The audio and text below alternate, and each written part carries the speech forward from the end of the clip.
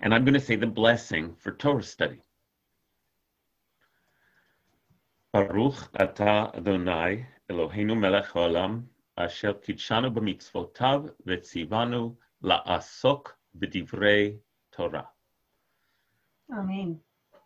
Blessed are you, source of life, who makes us holy with your mitzvot and has given us the mitzvah of engaging in words of Torah.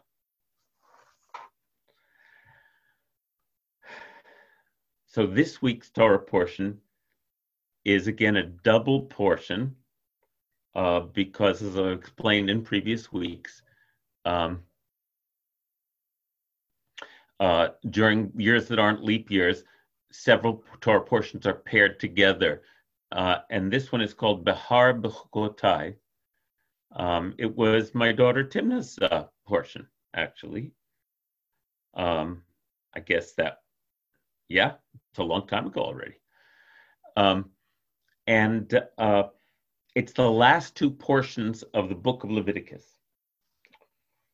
So, as I mentioned last time, the book of Leviticus addresses the question of holiness. And I'll just mention this quickly again. On different levels of experience, holiness of the human body, holiness and integrity, holiness of the human community, holiness of time. That's what we looked at, how you sanctify time, we looked at last time. The holiness of, in ancient Israel, of the high priests and the special quality of holiness they had to manifest in order to be the intermediaries between God and the people. That's a big focus of Leviticus.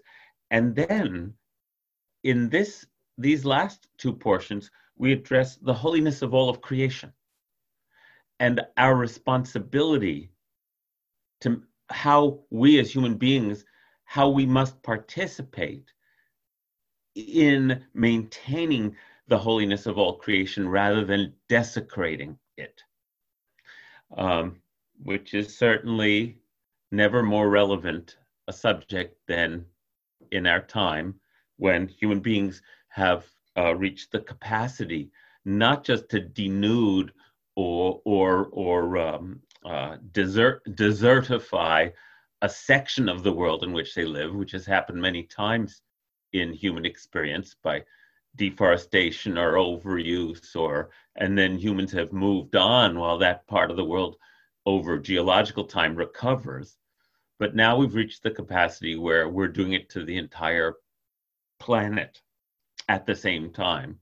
And so the idea of the sanctity and the desecration of all of creation may never have been more relevant in human history. But the building blocks of it in our sacred texts are there to instruct us. And then it's our task, of course, to apply those insights to our current situation. That's what Torah is for. So in these Behar B'chukotai, we deal with this largest sphere of holiness and the biggest system, as it were, because as we again now understand from the emergence of ecology as a field of study over the last 50 years or so, any individual discrete form of study, I'll have to catch that later, sorry. Any individual discrete form of study, if you study it as itself unconnected to the other systems around it, you do not understand the interconnection of all operating systems in God's creation. And so the Torah sees them all, as I said last time, as nesting one in another. The integrity of the body, the community, time, space, nature, habitation, all interconnected. So, excuse me, got to find my notes. Good, okay. So what I want to do is look at the very beginning of this Torah portion and kind of summarize to you what happens in these portions. So I'm going to ask Gwen to share the screen and put up the very beginning of our Torah portion this week.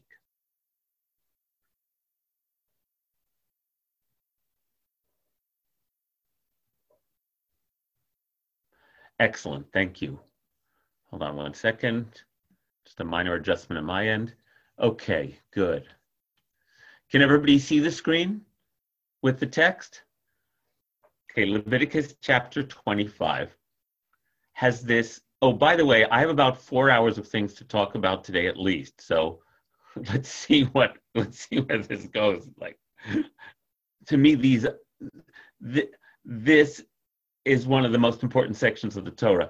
It is in a way the climax of the book of Leviticus, but even more so. So let me show you why that is.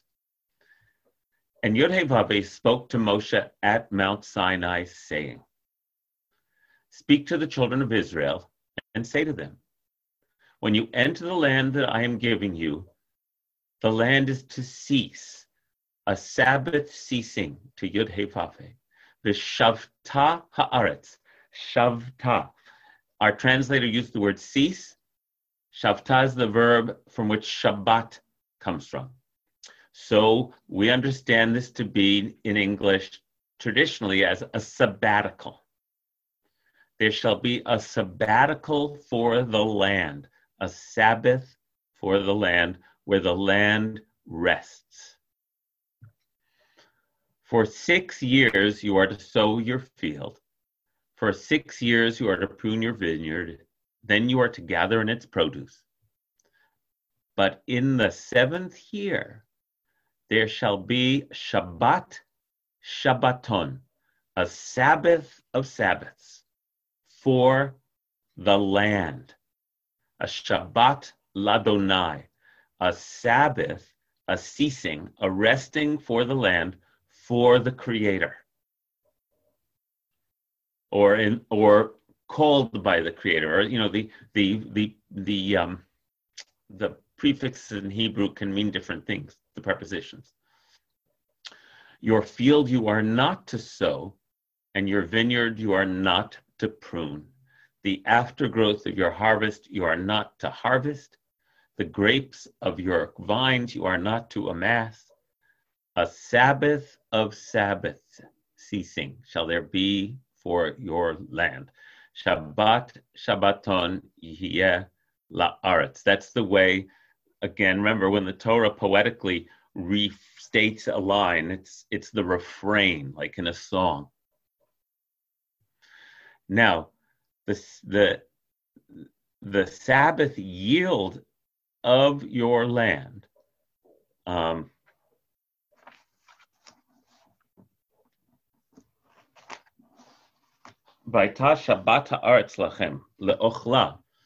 whatever the Sabbath yields from your land, that's for your eating, but only that which you cannot be cultivating it actively, nor claiming ownership of it. That food that the earth grows is for you for eating, but not just for you. It's for your servant and your handmaid, for your hired hand, and for the stranger who sojourns with you. And it's for your domestic animals. And it's for the wild beasts that are in the land. All of this produce is to eat for everyone. Today, the wild beasts are the bunnies in my garden. But the idea is not just your domesticated animals, but all wildlife is welcome to come and eat. This is quite a vision, isn't it? I'm sure many of you are familiar with this sabbatical year vision. And by the way, this is where the idea of the sabbatical year comes from the Torah. That's why it's called a sabbatical. And fortunate academics and teachers, some, are able to actually take a year to renew themselves. It's a beautiful concept, isn't it? And again, forgive me if I'm repeating things you've heard many times, but 7 is the number to remember that keeps us in balance with the cosmos. 6 days of effort, a 7th day of restoring connection. 6 years of effort, a 7th year to restore balance and appropriate right relationship. That's the way the Torah sets up the balance between our human nature and need to inhabit, colonize, domesticate. That's how we flourish, with our higher understanding that the earth doesn't belong to us, but that we have to do what we do somehow in concert with all of creation. If we fail to take our Sabbaths, then the earth, as the Torah says, will spit us out, right? Which is, again, true. It's not a supernatural being who is decreeing this. It is the way the world is designed. It has we species, we humans, as the Torah teaches, who are called Adam, who are made out of the Adamah, which means the earth, have to understand our right relationship to the earth, even as we are a species who is given the ability and power to manipulate, control, domesticate, exploit, all the things, create, all the things that human species do, that now we understand other species have capabilities of doing also, but not to the extent that humanity has the ability to actually transform our environment. So that's the passage.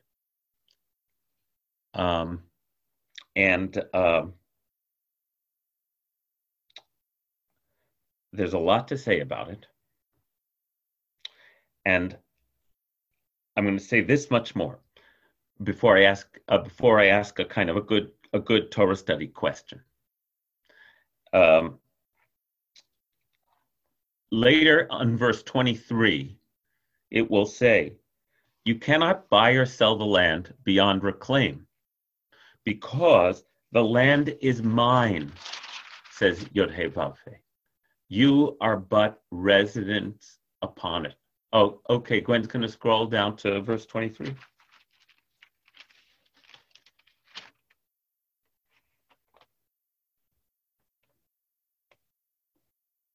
Thank you, Gwen.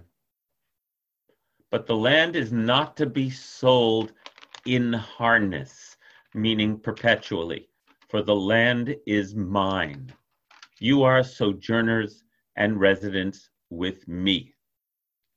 Now that conclusion comes in after this first description of the sabbatical year, and then the description of every 50th year is called the Jubilee year. In the 50th year, any land called the Jubilee, any land that you might have acquired from, now again, picture an agrarian society that is fairly enclosed, so that you know the neighbors, it's been their land for a couple generations, this is an agriculturally based description. If they have gone in debt and have had to lease their land to you and become your workers in the interim of a 50-year period in the Torah, in the 50th year, they get to return to their landholding and restore their control over it. However, so that you do not own the land belongs to God. But what you can own in this understanding of it, this ancient agrarian economy, you own the produce of the land. So for instance, if someone loses their land to you and then raises enough money to buy it back, they don't buy the land back from you. They buy the value of the produce of the land over the number of years that they've lost it. So, in other words, the land cannot be sold or bought beyond reclaim. It does not belong to you. The land is mine. And so this fundamental understanding that human beings can't own the very substance out of which we are formed and that sustains us is a fundamental precept of the Torah. It belongs to the source of life. And this ecological understanding of an indigenous land-based people that we were once is still waiting in our ancient texts for us to reclaim and honor. Just like I'm sure many of you have read other indigenous peoples proclaiming the insanity of our idea of owning the earth. So the Torah does the same. It's not just insane, it's impossible, right? It's a fiction that we create that leads to the desecration of creation. So now let's go back. Well, not yet. I have to give you a little more framing. That's what this chapter describes. The next chapter, which we're not going to look at closely today, describes what will happen to us if we do not let the land have its Sabbaths. And what will happen is a horrifying description of the earth rejecting us, of us losing our source of food, us being constantly living in fear, of us being debased and degraded because we have not let the earth restore itself on a regular basis. And so the next parsha, Bechukotai, which describes this, is intense. And okay, so now we'll go back to the beginning. Let's go back to verse 1, Gwen, thank you. Okay, so here's the fascinating thing. It says, Yod-Heh-Vav spoke to Moshe at Mount Sinai, saying, and this parsha is called Behar, which means on the mountain or at the mountain. The question that commentators have asked for ages is, why are they mentioning Mount Sinai here? There have been scores of instructions since the book of Exodus and the Ten Commandments, hundreds maybe, laws and instructions and rules. Guess when the last time Mount Sinai was mentioned? It was at Mount Sinai. So we haven't heard about Mount Sinai since the Golden Calf episode. In all this interim, Mount Sinai hasn't been mentioned. And so the rabbis ask, what does the sabbatical year, the Shemitah, which means release, this year of resting and releasing, what does that have to do with Mount Sinai? Why is Mount Sinai being invoked for this mitzvah, for this sabbatical year mitzvah, when all the others aren't? And in fact, this chapter and the next chapter form a literary unit. And at the end of chapter 26, when all the horrible things are described that's going to happen to us if we don't let the land rest, it says once again, and this is what God said at Mount Sinai to Moses. So why do you think? Anyone have any comments or thoughts about why Mount Sinai is invoked here? That's a good Torah question.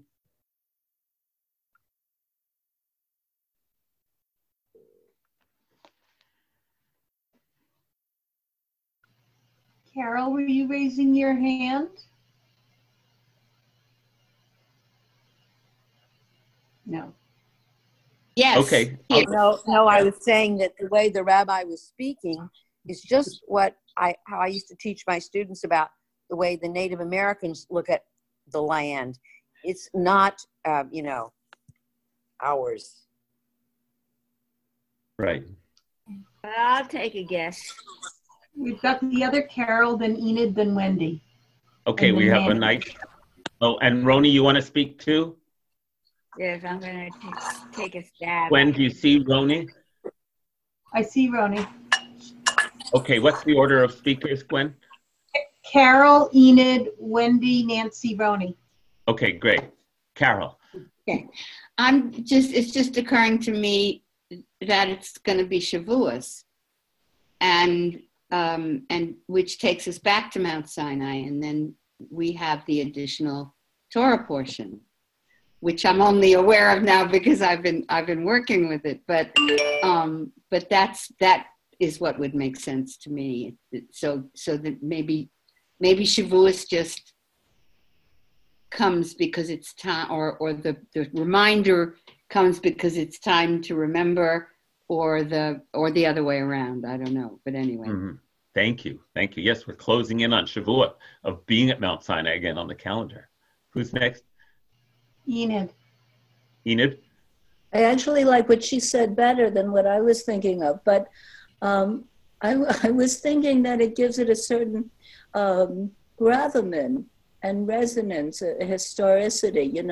This isn't something that just came up, but when he came down from Mount Sinai, when he had the commandments, this is something that goes with it. So it makes it very important. Yes. Thank you. Wendy. I was thinking that maybe they need the people to buy into the fact that there's a larger reason for letting the land rest. The first time Moses brought the 10 Commandments down, the people were not bought into the idea, and he got really angry and destroyed it, and he had to go back up again. So maybe he's trying in this passage to get people to buy in so that they could provide the leadership to make it happen. Thank you. Okay, Roni withdrew her question. Was there anybody else, Gwen? Nancy. I was thinking that Moses is now preparing them to get ready to have to take responsibility for land, that they're gonna, and as they're in Shavuos, they're getting prepared that you're gonna own this land and this is gonna be your responsibility. And I think that's what I got. Well said. Thank you. Okay, so I want to read a passage from Rabbi David Seidenberg, who's brilliant on this subject. And Gwen, can you put it up? Yes. Which one that you sent me? Shemitah, the Purpose of Sinai. The first link I sent you. I have them both open. One has a yellow background and one doesn't. Yellow.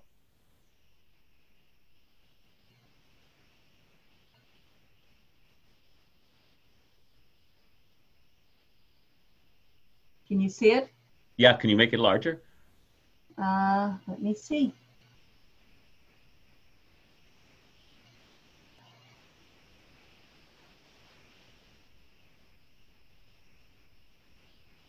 Good.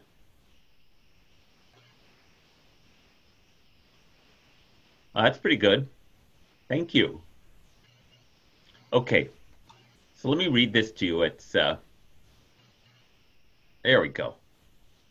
So Rabbi David Seidenberg has written books about Kabbalah, Judaism, the environment. He's really a great thinker.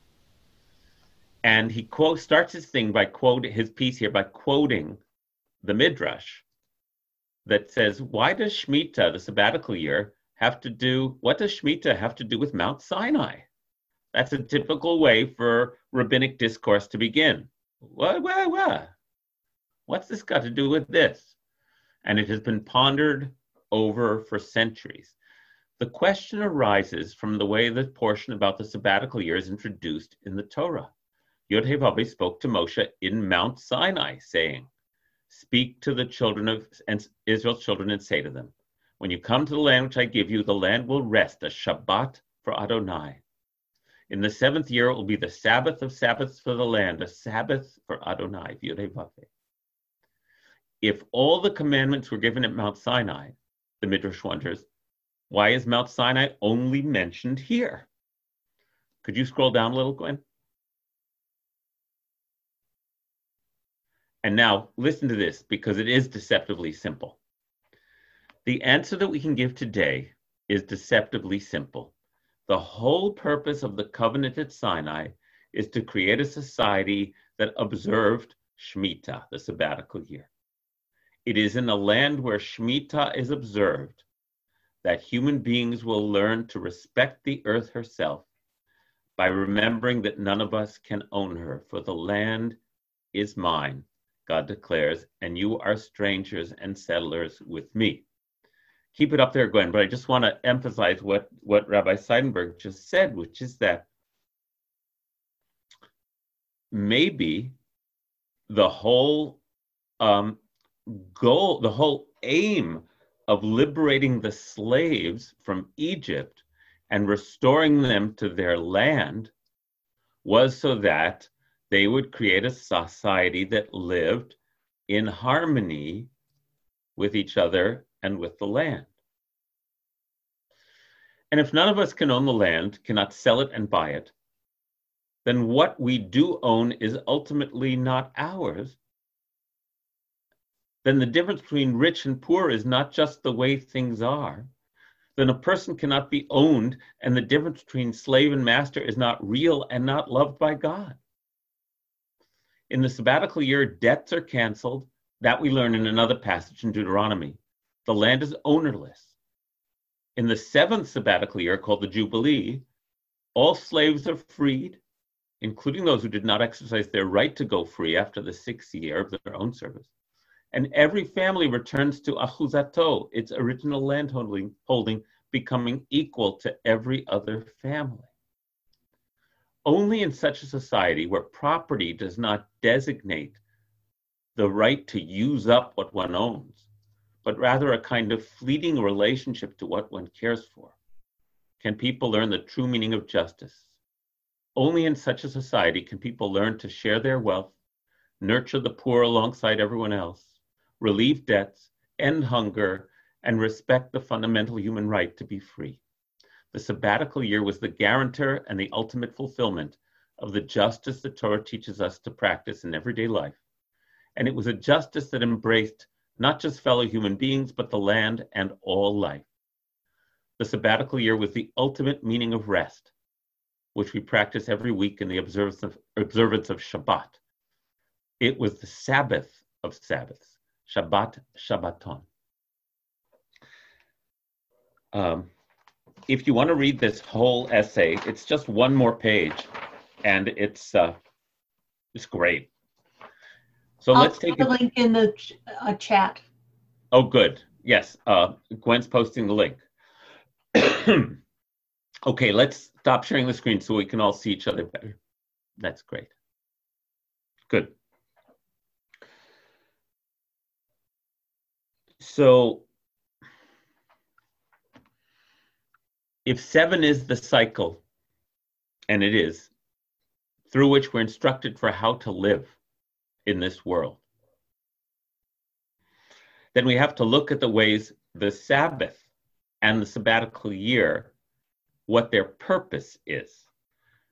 And it's very clear from the 10 Commandments that the purpose of the Sabbath is to remember God's creation, Zecher Maaseh Breshit, that we remember God's creation. And it also states in the 10 Commandments that it's the day when we let anyone, including domesticated animals who are under our control, we give up control for that day and let them rest. Why? Zecher Yetziat Mitzrayim, to remember that we were slaves in Egypt and we never want to recreate that reality again. Right? So the 7-day cycle is to remind us that we are not in charge of creation, of each other, even of the animals, beasts of burden that work for us. It's a profound concept that never can be taught too much. It is the remedy, it's the antidote to the human nature to own, control, have, which is human nature, right? So we need a remedy of both consciousness and enactment, where we actively, consciously remember that we're not in charge and that we are creatures, not creator, that we are Adam from the Adamah, we are emerged from the earth, that we are the product of God's, of Mother Earth's, of Creator's body, literally, and who would treat their mother that way, right? So that's on the 7-day cycle. But that 7-day cycle gets recapitulated in the 7-year cycle, where it's when the sabbatical is described in the book of Exodus, because it's described in 3 different places in the Torah. It says, 6 years you shall sow your land. Oh, well, I have to read the sentence before it. I'm in Exodus chapter 23 right now. You shall not oppress a stranger, for you know the feelings of the stranger, having yourselves been strangers in the land of Egypt. The next verse. 6 years you shall sow your land and gather in its yield, but in the 7th you shall let it rest and lie fallow. Let the needy among your people eat of it, and what they leave let the wild beasts eat. You shall do the same with your vineyards and your olive groves. 6 days you shall do work, but on the 7th day, so first it was 6 years, now on the 7th day you shall cease from labor. Why? In order that your ox and your ass may rest, and the people who labor under you, and the stranger who works for you may be refreshed. And the Hebrew word is yinafash, may have their soul renewed. So the 6 years and the 6 days are explicit. Oh, thank you, Gwen. That's fantastic. She just highlighted the pause for breath is how Everett Fox translated it.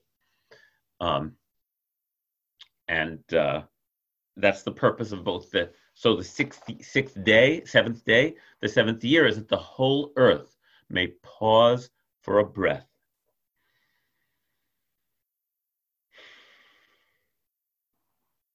So now, back to this invocation of Mount Sinai.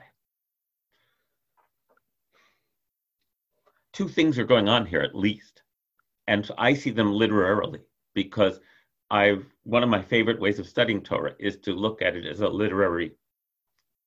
beautiful, incredibly intricate literary construction. Excuse me. So one thing that we can see going on is that with the invocation of Mount Sinai, here at the end of Leviticus, we are being told that a whole literary piece is being concluded here, that begins with the standing at Mount Sinai, where God says to the people, if you follow these commandments, you will be a nation of priests and a holy people. And the 10 commandments follow Mount Sinai. That's the first time we hear about Mount Sinai, when the mountain is quaking and fuming and smoking. And now all of a sudden, the authors, the shapers of this text, want us to hear Mount Sinai again.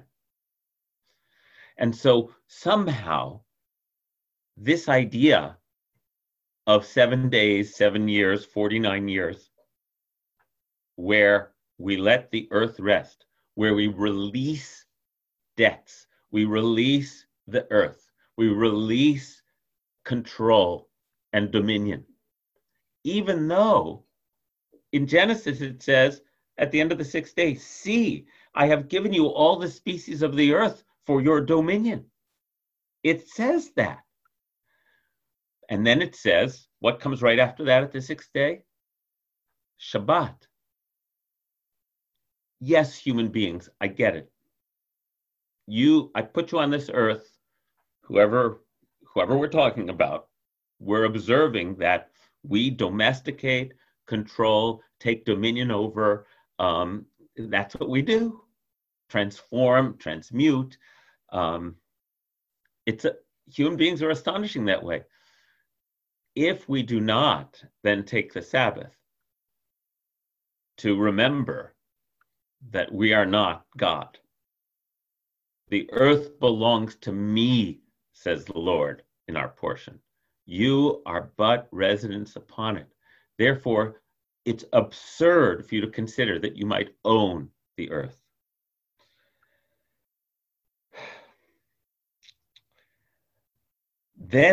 So there's an echo of the beginning of the Ten Commandments, of the standing at Mount Sinai. But then there's another echo. And Gwen, if you put up chapter 25 again, I want to show it to you.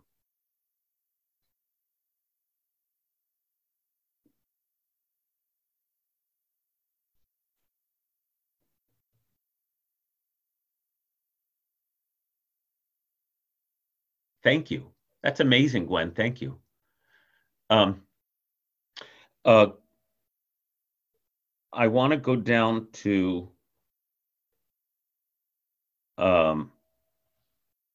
which verse? Yeah, verse 6 and 7. So scroll down a little bit. Thanks. So during the sabbatical year, the yield of the land, whatever it produces, is for you, for eating, for you, for your servants and handmaid, for your hired hands and your settlers, residents who, strangers who sojourn with you, and for your domestic animal and the wild beast that is in your land. It's all everybody's.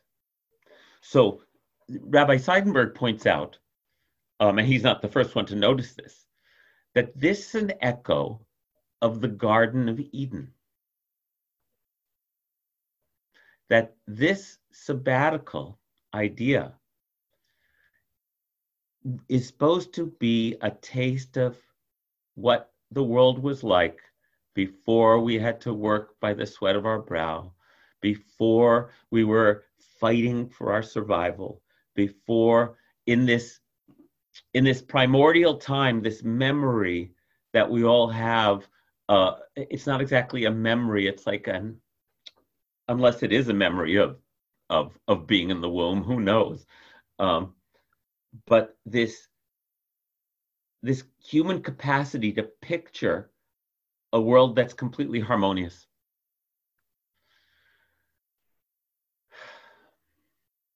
So the sabbatical year is supposed to be a taste, a remembrance, a reminder of a world that's in harmony.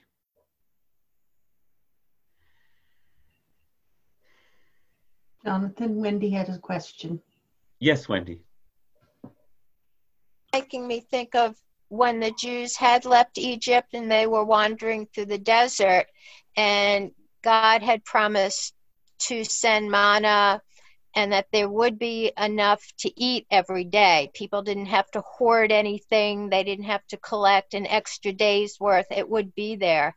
Mm-hmm. And this reminds me of that too. If they're not taking care of the land themselves for the produce, that God is almost saying, if you just have faith and I will provide for you. Right. Thank you.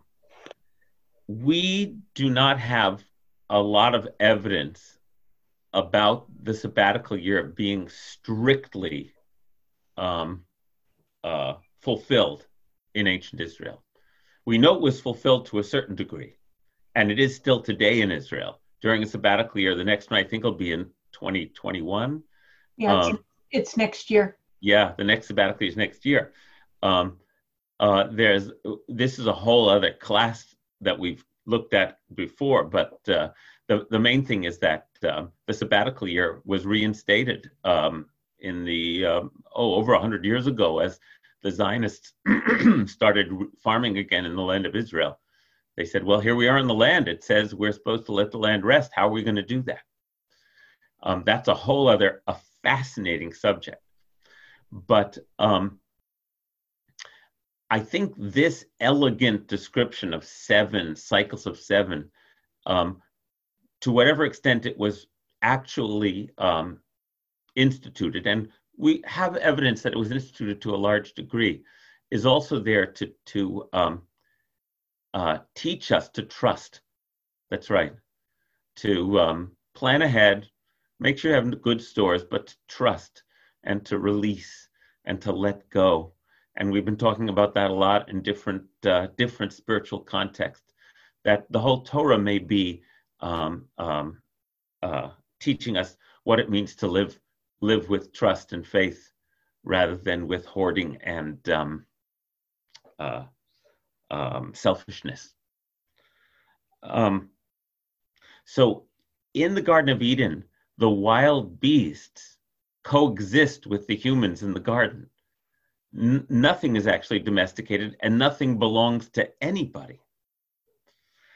And after the expulsion from the garden, the humans go out and have to earn their bread by the sweat of their brow. And by the time of Noah, we remember that it says the land, the earth. Here, I'll go back to that passage. You don't have to put this up, Gwen. I'll just read it to everybody, because I'm going to jump around a bit. As we become introduced to Noah,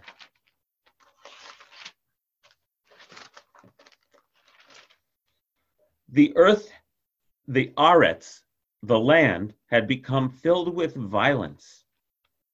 And God saw that the land had become corrupted and destroyed because all the human beings were acting destructively on the land, Haaretz. And so God says, this isn't working. I'm wiping the humans out. I'm starting over.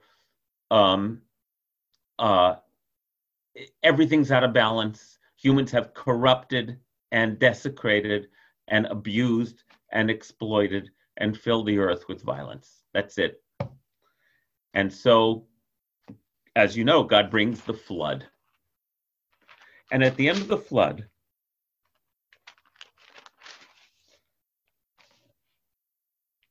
God reconsiders and says, never again will I bring doom upon the entire earth on account of what people do, even though the human mind inclines towards evil from youth and onward. Rather, I will not destroy all living beings as I have just done. As long as the world exists, planting and harvesting, cold and heat, summer and winter, day and night will not cease. Lo yishbotu. But then God says, look, I'm going to establish a covenant with you and with your descendants after you and with every living being in your care, the birds, the beasts, and all the land animals in your care, all who have gone out from the ark, all earth's animals. I am establishing my covenant with you. Never again shall all life be destroyed by the flood. I will never do this again. And God said, here is the sign I'm giving you of the covenant between you and me. and every living being with you. I have placed my rainbow in the cloud. It will be a sign of the covenant between me and the earth. I will remember my covenant when I see the rainbow between me and you and all living creatures, and never again destroy. I will remember the everlasting covenant between me and all living beings, all that live upon the earth. That's called the Rainbow Covenant. So a covenant is a sacred contract, right? It's a treaty. It's a bond of word. In the Torah, there's the covenant with the Jewish people at Mount Sinai. But way before that, there's the covenant of the rainbow, which God makes with every living creature.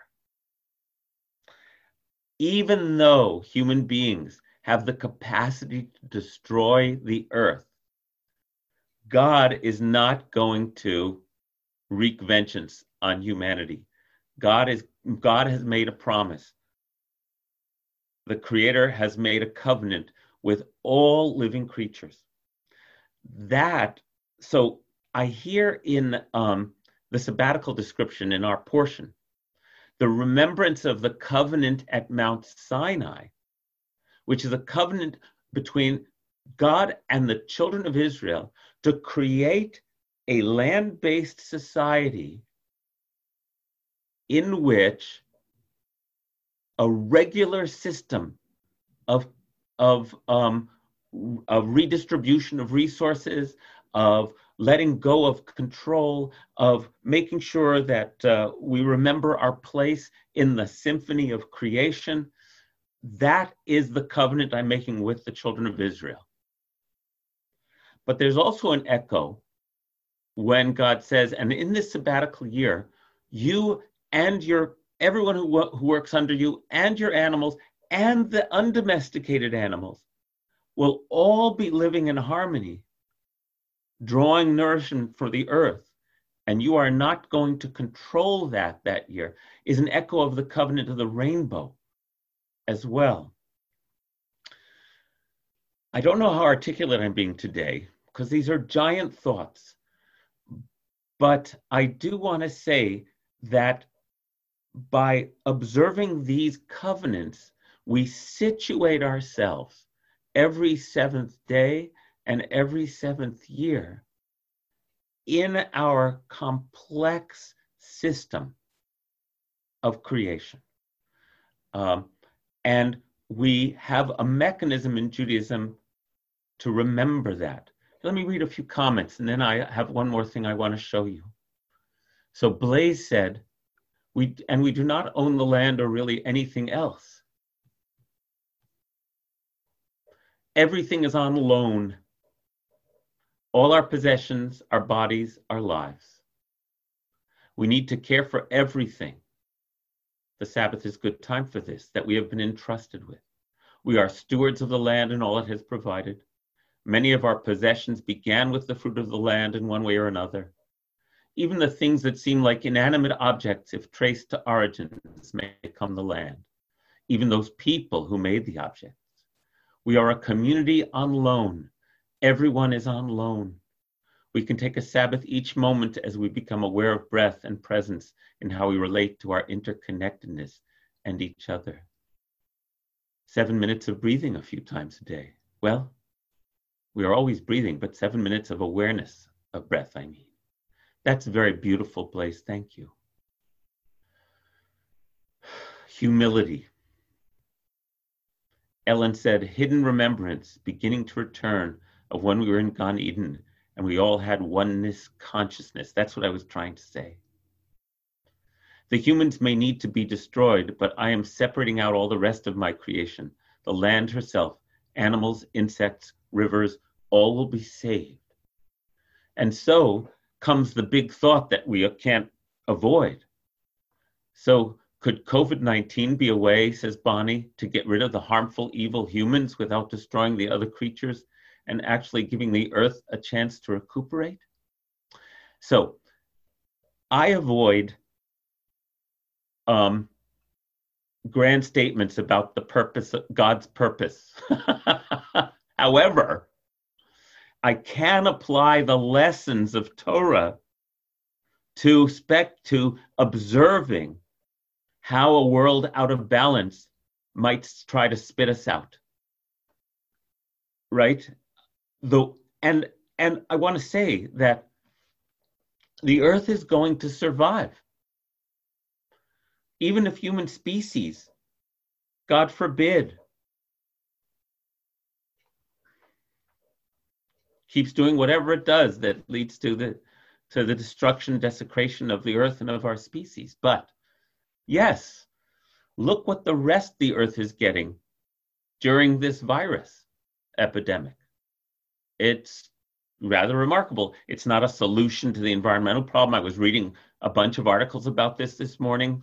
There are negative effects as well as positive effects to environmental degradation, all kinds of things. And yet, I want to link our Torah portion to clear skies all over the world right now, because we're ceasing. You know, humans are like that. Rabbi Sachs was talking about that in his column today. We respond best to bad news. That's when we jump into action. And so bad news has caused us to become aware of the need for the earth to rest. Will it be sustainable? What's going to happen? None of us know. But the awareness, we're resting, and the earth can take a breath. No question about it.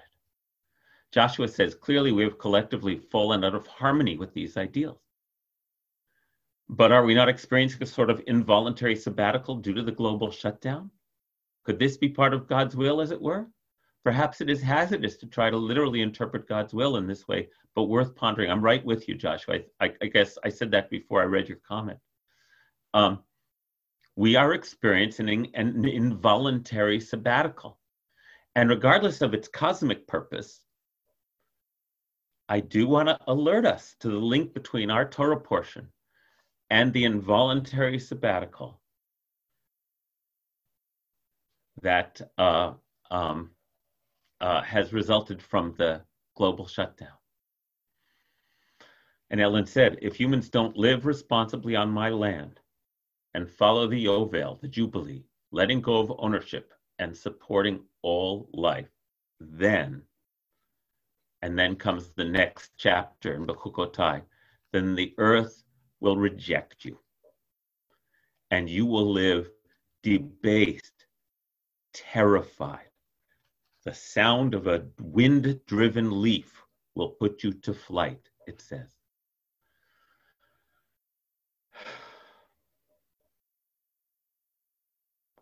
And Roni says, I believe it is definitely the disintegration of the natural habitats that has caused coronavirus spread to humanity. There's a lot of evidence for that indeed this disease is a traceable result of our inability to live in a balanced, harmonious way with our global habitat. Again, I shy away from making, therefore God is doing this to us, because please, I don't know. What I can affirm is that we all have a sense of the imbalance of human civilization today. We have a sense of it. We observe its results in terms of climate degradation and in terms of human inequalities. And we have a message from our indigenous tradition, ours, from the land of Canaan, 2,500, 3,000 years ago, along with all the other indigenous speakers who have risen up to remind us that our idea of land ownership, which comes really from, I guess, English common law. This idea that what makes for, and I'm speaking out of nowhere right now. This is like, I didn't research this, that what makes for our legal system is property law versus a different kind of understanding of justice that's based on a different relationship to land. And that it leads me to say, and then I'll get Joshua's comment, it leads me to say that in verse 10 of our chapter, it says, and you shall proclaim dror, release, in this sabbatical year for all the inhabitants of the earth. That line of the land, that line is on the Liberty Bell. Proclaim liberty throughout the land for all its inhabitants thereof. That's what's on the Liberty Bell. The question is, for me, the question right now is, what is liberty? What are we at liberty to do? And we're watching in our nation an unbelievably warped understanding of freedom of an individual, as though their actions had no consequences for the larger ecosystems of relationships and earth that they live in. This is an utterly warped understanding of liberty, even more so when you think of its origin in the Torah, when it comes from this portion that's about restoring balance in human society and in human relationship to nature, and is completely, utterly embedded in our interdependence with everything. It's kind of staggering as I think about that line then moves to the liberal, and the idea of liberty becomes some idea of individual property rights that is utterly, utterly at odds with its original intent in the text. Read what Joshua said, because it says, I've used the term involuntary sabbatical to describe my personal year of disease when I had to stop all regular work. The same principle could be at work in individual diseases. I was certainly out of harmony with my body's need for rest for years preceding my physical breakdown. Joshua, that's really critical, which can give me an opportunity to wrap up, because I began by saying how the book of Leviticus, which we end today, considers the concept of holiness, which can also be described as integrity, on all nested levels of experience. The body, what makes for a holy body, one that is not breaking out in sores, a body that has integrity and balance. What makes for a human community where fairness, compassion, and justice are pursued in a way that allows the community to function as an interdependent whole, and then extends to how we sanctify the passage of time, so that we experience time in a way that has integrity and rhythm and balance. And then we move to this last act, which then harks us back to Mount Sinai and says, wrap it all up in living with the earth and all its creatures in a harmonious way, where you are part of the sacred balance of life, rather than an inevitable and constant disruptor of it, because humans are inevitably constantly disrupting. That's what we are as species. But if we can't use our God-given awareness to understand how to enact that while still remembering our interconnection to all, we will lose the integrity of the earth and the cosmos and the environment in which we live, and it will reject us.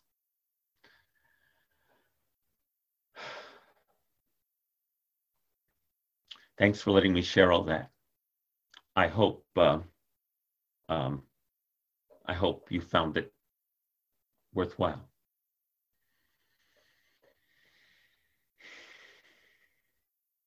And next week we go on to the book of Numbers.